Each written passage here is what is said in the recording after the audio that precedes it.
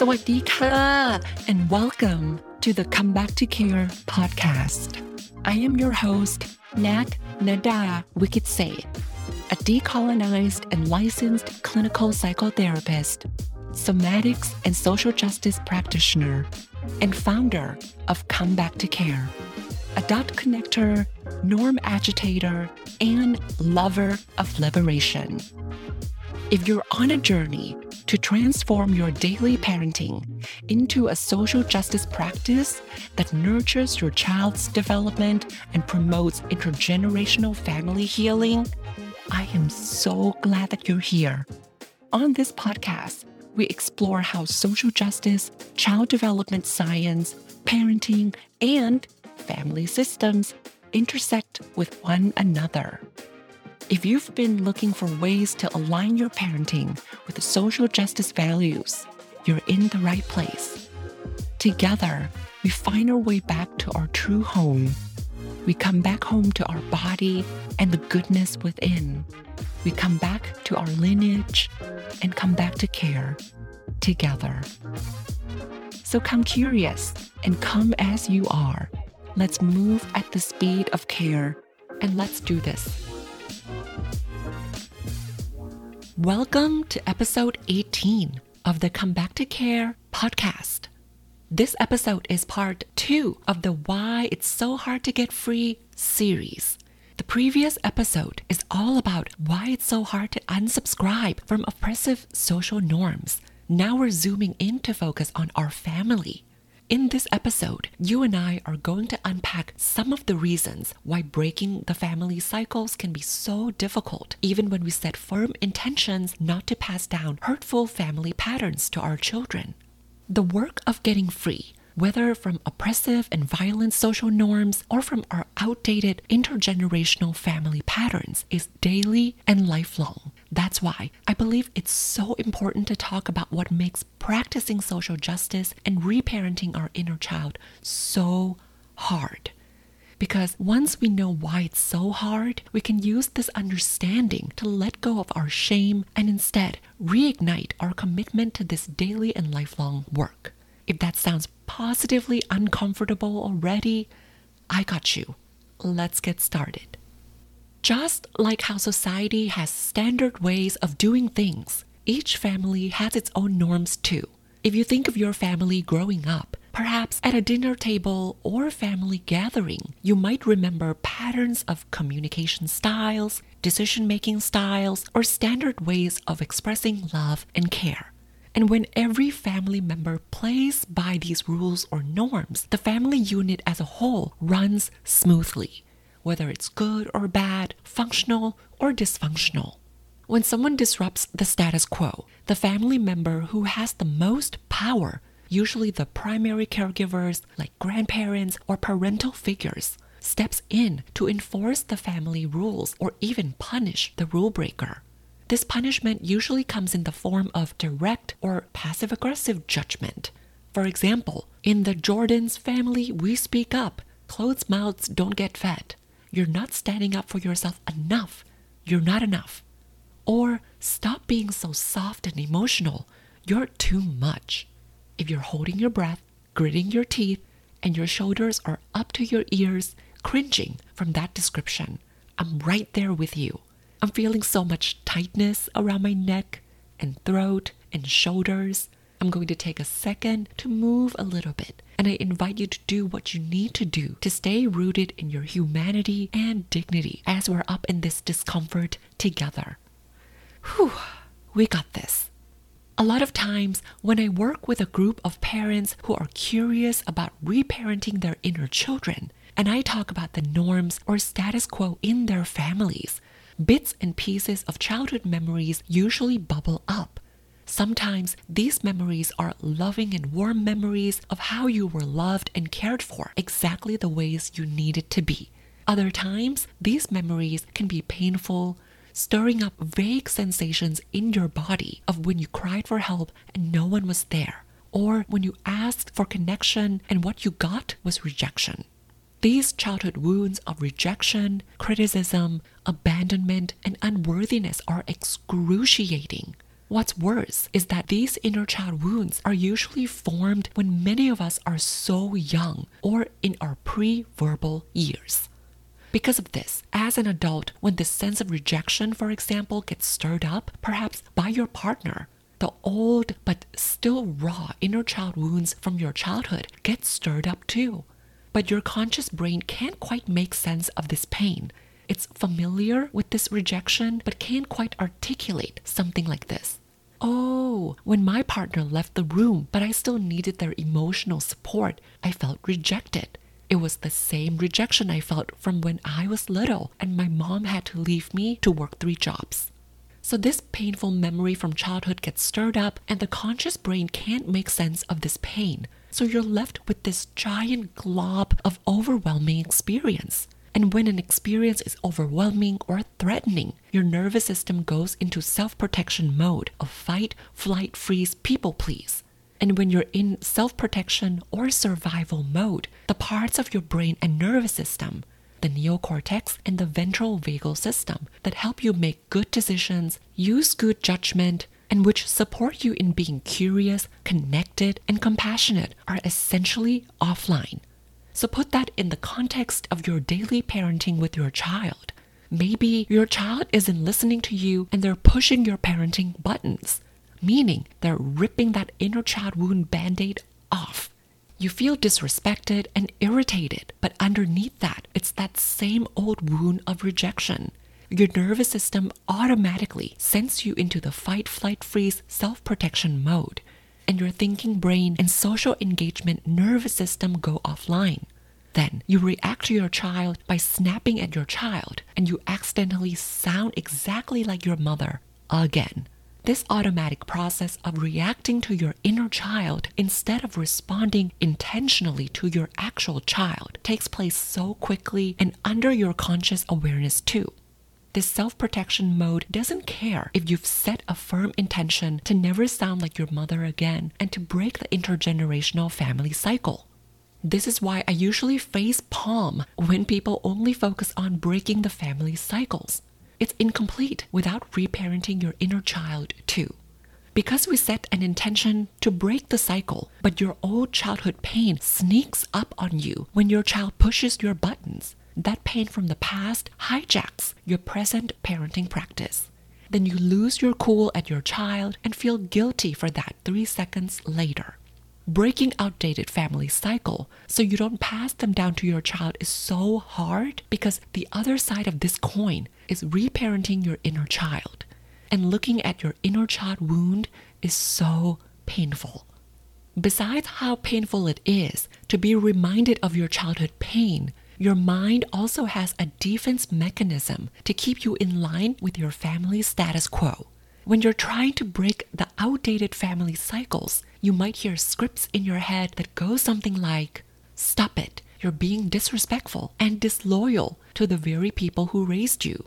Or, "That's not very nice to be ungrateful to the people who raised you.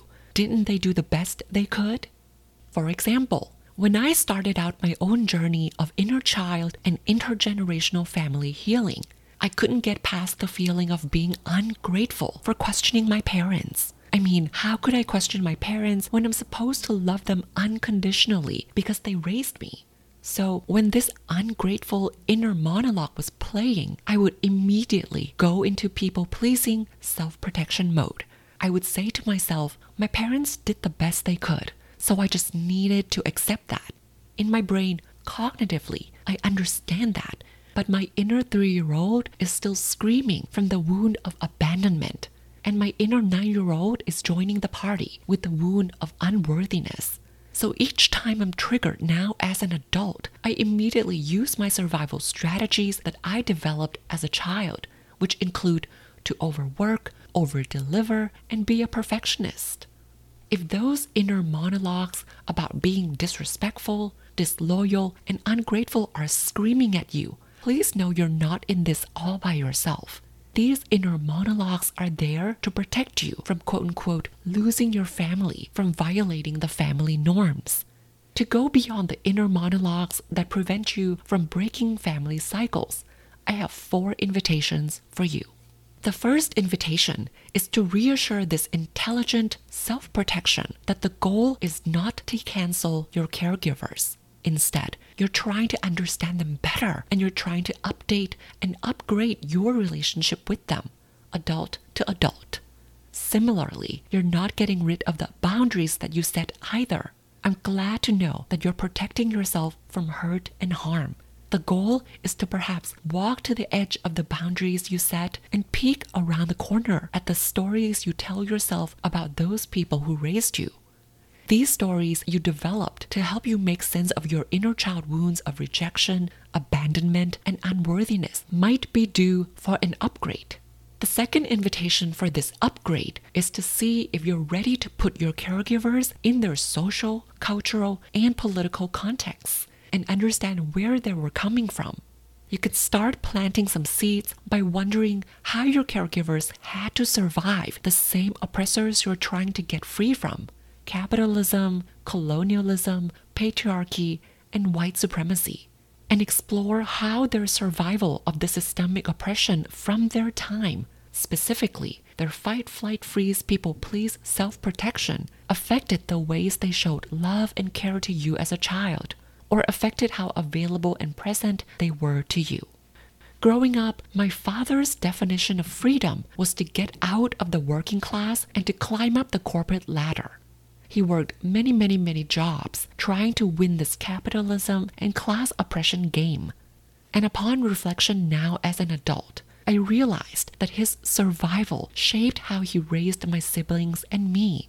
All the conversations at the dinner table growing up were all about academic success, 3-year plan, 5-year plan, and college applications. He really focused on external success.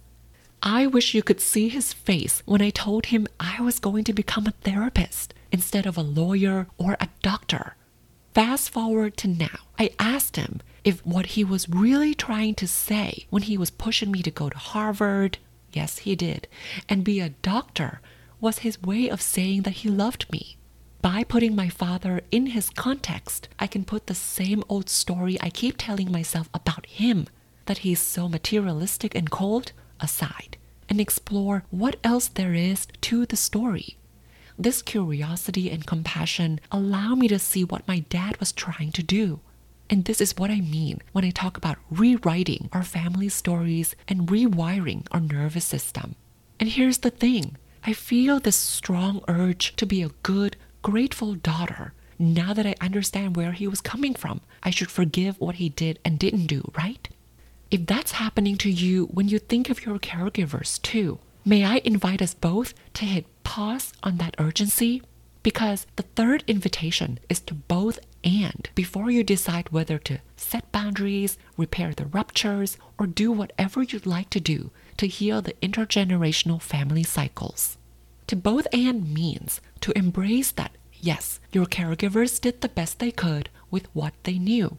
And yes, they also did not make you feel seen, heard, and understood. Another example is, yes, they provided food and housing for you, and yes, they worked so much that they were hardly present. While there was a material abundance, the emotional connection was lacking. Both and. By explicitly naming what kind of emotional connection you did not get from your caregivers, A, your inner child wound has less control over you now, and B, you can begin reparenting yourself. And that's our final invitation. Reparenting yourself simply means giving yourself the kind of love, care, and connection you wish you received from your caregivers as a child. And when you can't do that for yourself, build a chosen family full of people you trust who can reflect your amazingness back to you. Because I grew up in a family that focuses so much on achievement, overworking, and being perfect. I have a tendency to disconnect from my body and disregard my feelings. I shove them aside so I can work longer hours. I have to learn to honor my body and emotions, and I built a community of people who hold space for me to embody my full self, physically, emotionally, and spiritually. If you're a social justice curious and conscious parent who's ready to stop erasing yourself only to contort, conform, and perform a good parent script written by white capitalist patriarchy, or who's ready to reparent your inner child and heal your old but still raw childhood wounds so that you show up fully as the parent you know you can be and pass down a legacy of compassion and liberation for your child, so that you can practice social justice through your daily parenting while promoting your child's development, so that you can heal your inner child and honor your ancestors while raising your child with equity and liberation in mind. I'd love to invite you to join the In, Out, and Through program, an online 6-week cohort-based parenting and reparenting program to explore both your inner child and internalized oppression wounds. Please visit comebacktocare.com/learn for more information and registration. It's comebacktocare.com/learn. All right, back to the episode. In closing, whether you're breaking free from oppressive social norms or outdated family cycles, moving beyond the status quo requires that you give up the illusion of comfort that comes with something predictable and familiar. The instability and uncertainty of doing something different from business as usual is so scary and hard because you lose an anchor that has been keeping you stable. But for me, as a person who's been harmed by the norms of white capitalist patriarchy and ostracized to the margins, I don't want that anchor, because to me, that anchor feels like a chain around my neck, imprisoning me and cutting me off from my own humanity and dignity. To get free, it's so important for us to do this liberation and decolonization work together. I know giving up that norm is so scary, but you know what happens when you break free from the outdated stuff that's holding you back? You let go of an anchor that chains you to society's oppressive norms and begin to grow roots that embed you in a community of your choosing. These roots ground you deeply in your own humanity and dignity as you're relearning how to trust your inner voice. These roots also connect you with the land, your ancestors, your chosen family, and your child. Isn't that radical self-love and community care for collective liberation? Of course, I don't hold a map that tells us where exactly we need to go, because a part of liberation is for us to make that map ourselves, together.